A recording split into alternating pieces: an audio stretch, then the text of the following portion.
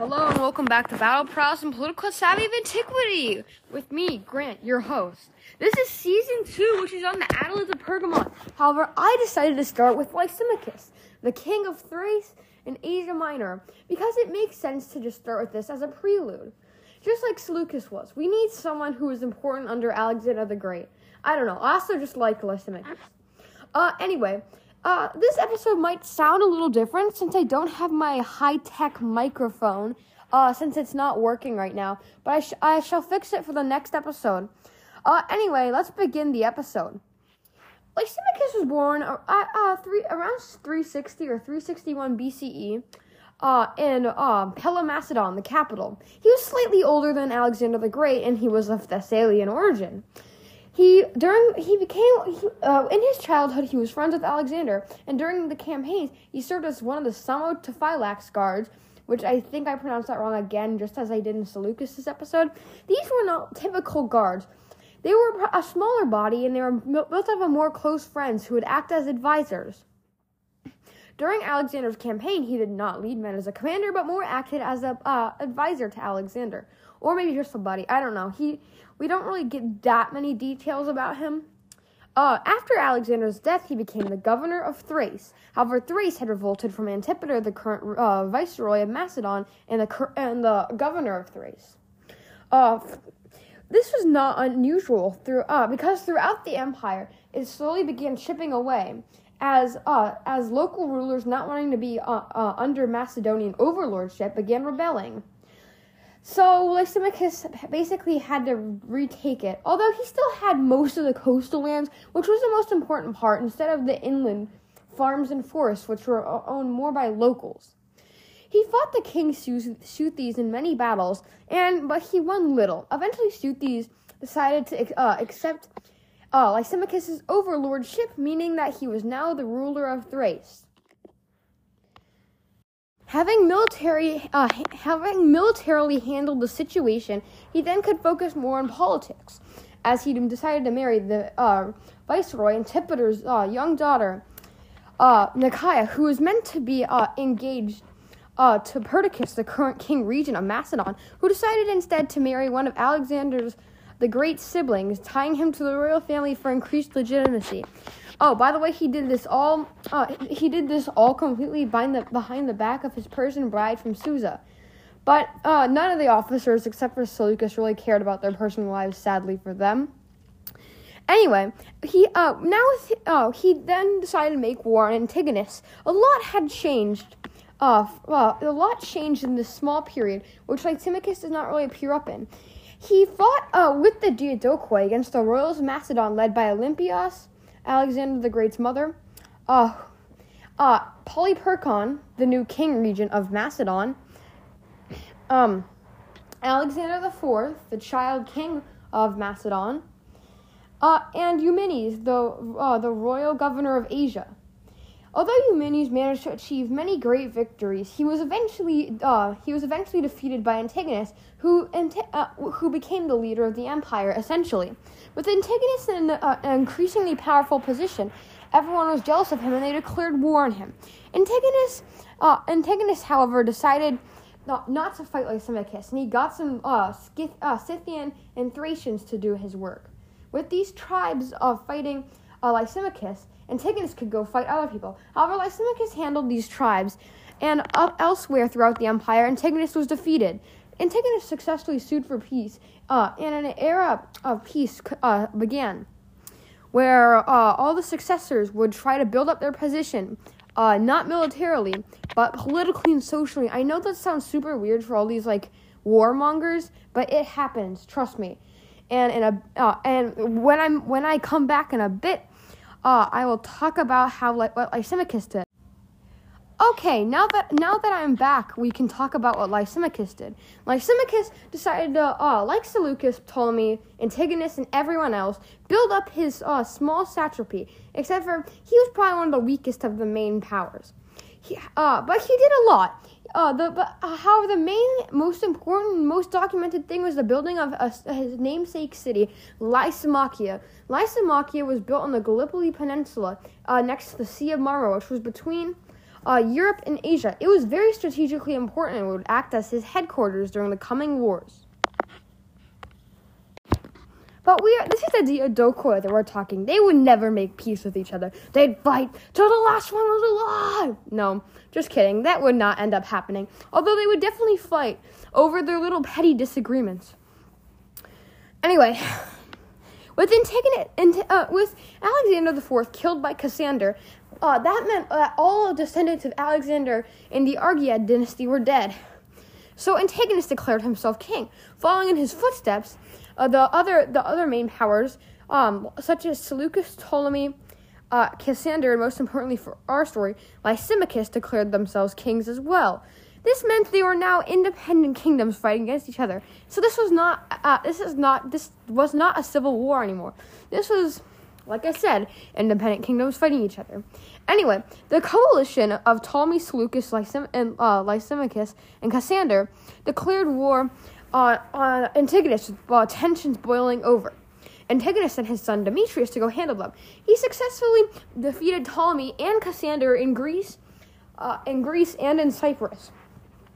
With having been initially defeated, the coalition regrouped. Lysimachus gathered some troops of Cassander's and his own army and advanced into Asia Minor, quickly capturing territory. Panicking, Antigonus recalled Demetrius and to help him. With the armies, Antigonus and Demetrius combined, they could easily defeat Lysimachus, who was badly outnumbered. Lysimachus was outnumbered.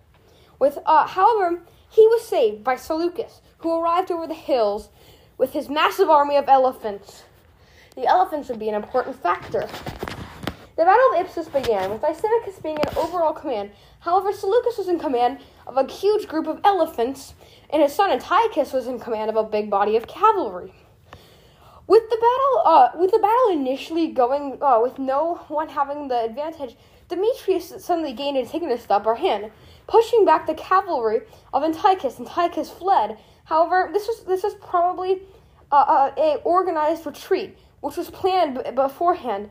Drawing Demetrius away, Seleucus could then crush Antigonus with his elephants. Lysimachus, who was the overall commander, declared victory for the empire. Antigonus was killed, and his empire was split up between the successors. Ptolemy taking most of the Levant, Seleucus taking Syria, Cilicia, and the rest of Mesopotamia, and Lysimachus taking Asia Minor. Demetrius fled into Greece. We'll hear from Demetrius again, let me assure you. Now that there was no more Antigonus in the empire stable, well, no. Cassander quickly died, leaving his kingdom to his foolish and not very talented sons. They were quickly beaten by Demetrius, and Demetrius became the next king of Macedon. This will be important later, but after the Battle of Ipsus, Seleucus was probably the most powerful successor. Fearing Seleucus's power, Lysimachus and Ptolemy decided to make a marriage alliance. Ptolemy's 15-year-old daughter, Arsinoe, was married to the 60-year-old Lysimachus. Lysimachus also married his son, Agathocles, to another one of Ptolemy's daughter, meaning that now creepily, he and his son were both half brothers-in-law. Yeah, I know, that's kind of weird. Anyway, but with Demetrius as king, most of the successors did not like this. So, allying with Pyrrhus of Epirus, the infamous king, who is the namesake for the phrase Pyrrhic victory, invaded Macedon and successfully defeated Demetrius, seizing the throne for themselves. Now ruling Thrace, Asia Minor, and Macedon, Lysimachus was on par with Ptolemy and Seleucus for being one of the most powerful successors. Although as would be proven soon, he was not the most powerful. Anyway, his wife Arsinoe managed, and her half brother who arrived, Ptolemy Karanos, who was kicked out of the succession line by his dad Ptolemy, convinced Lysimachus to kill his son Agathocles. Agathocles was not Arsinoe's son. She wanted to clear up the line for her children, Philip, Ptolemy, and Lysimachus, to become the next kings. However, with Agathocles' family convinced Seleucus to invade Lysimachus' kingdom. Seleucus invaded, but Lysimachus attacked first at Corupedium. Lysimachus fought hard at Corpedium. However, he stood no chance. Also, nice to note, Ptolemy Coronus deserted him, just like he deserted Seleucus and then killed Seleucus. But Lysimachus lost and was killed. Well, poor Lysimachus. His reign was over. He did a pretty good job, I'd say. Now it's time to rate him with our new categories. Yay! Okay, first category, battle prowess, which it's still out of 20. Okay, so I'd say I'd give him. He didn't fight under Alexander. He fought not really successfully against the Thracian king. He managed to defeat enemy tribes sent by Antigonus. He then managed to defeat Antigonus in the battle of Ipsus, which was a very important victory. He then defeated Demetrius and took Macedon. Overall, I'd say it's not bad, but then he lost to Seleucus at Corpedium. So I'd give him a 15. It's definitely not as good as Seleucus, but it's still good. Political savvy. Okay, well, this one, he's pretty good. He manages to do everything right, pretty much. He makes some good political marriages, and he manages to secure stuff on time. He seasons Macedon when it's chaotic and unstable. So I think out of 15, I'm giving him a 14. He did good in this category. Success overall, he was very successful. He increased his kingdom from part of Thrace to Thrace, Macedon, and Asia Minor. But then he lost it also to Seleucus. So I'd give him 16 for success. Stability, his reign, since he was constantly at war, was unstable. But overall, I'd say it's more stable than not. I give him a 5, I guess. Grandness, he seems pretty grand, but he's not quite as grand as Seleucus. So I'd give him a 3 out of 5. For importance, he was very important in the beginning, but not like the most important figure. So I'd give him a 3 out of 5. Looking at his coins, he has one that's okay, and then that's another one that's a little better. It's not great, though. I'd give him a 3 out of 5. Succession? Well, he had no succession. Seleucus took over his land, but then Seleucus was murdered, so I'd give him a 0 for that category. And then situation, when he died, I guess Seleucus would have a stable, would create a pretty stable place. Overall, I'd give it a 2 out of 10 for situation. So his total score, which is not bad. Hold on, let me add it up. I am not great at math, so this might take me a little bit. Let's see. A 15 plus 14, that's 29. Plus 16, that's 45. That's 50. Plus 5 plus 9, that's 59. A total 61 out of 100. That's actually pretty good. Overall, I think he was a good king, but not the best. I think I give him he deserves the title of Imperator. If we give it to Antiochus the First and Antiochus the Second, then he gets it. So congratulations, Lysimachus. You are good. But our next episode is going to be on Philotirus. Trust me, it's not going to be the most entertaining episode. But he is the first actual Pergamene ruler. But as always, thank you for listening, and I'm glad that you guys helped me get through a full season of this podcast. I hope this season goes better than the first one, but it also stays at some quality level. That's okay. What I'm trying to say is I hope it stays either as good or better as the first season. Anyway, thank you for listening and dealing through all my little fumbles and mistakes. Bye, guys.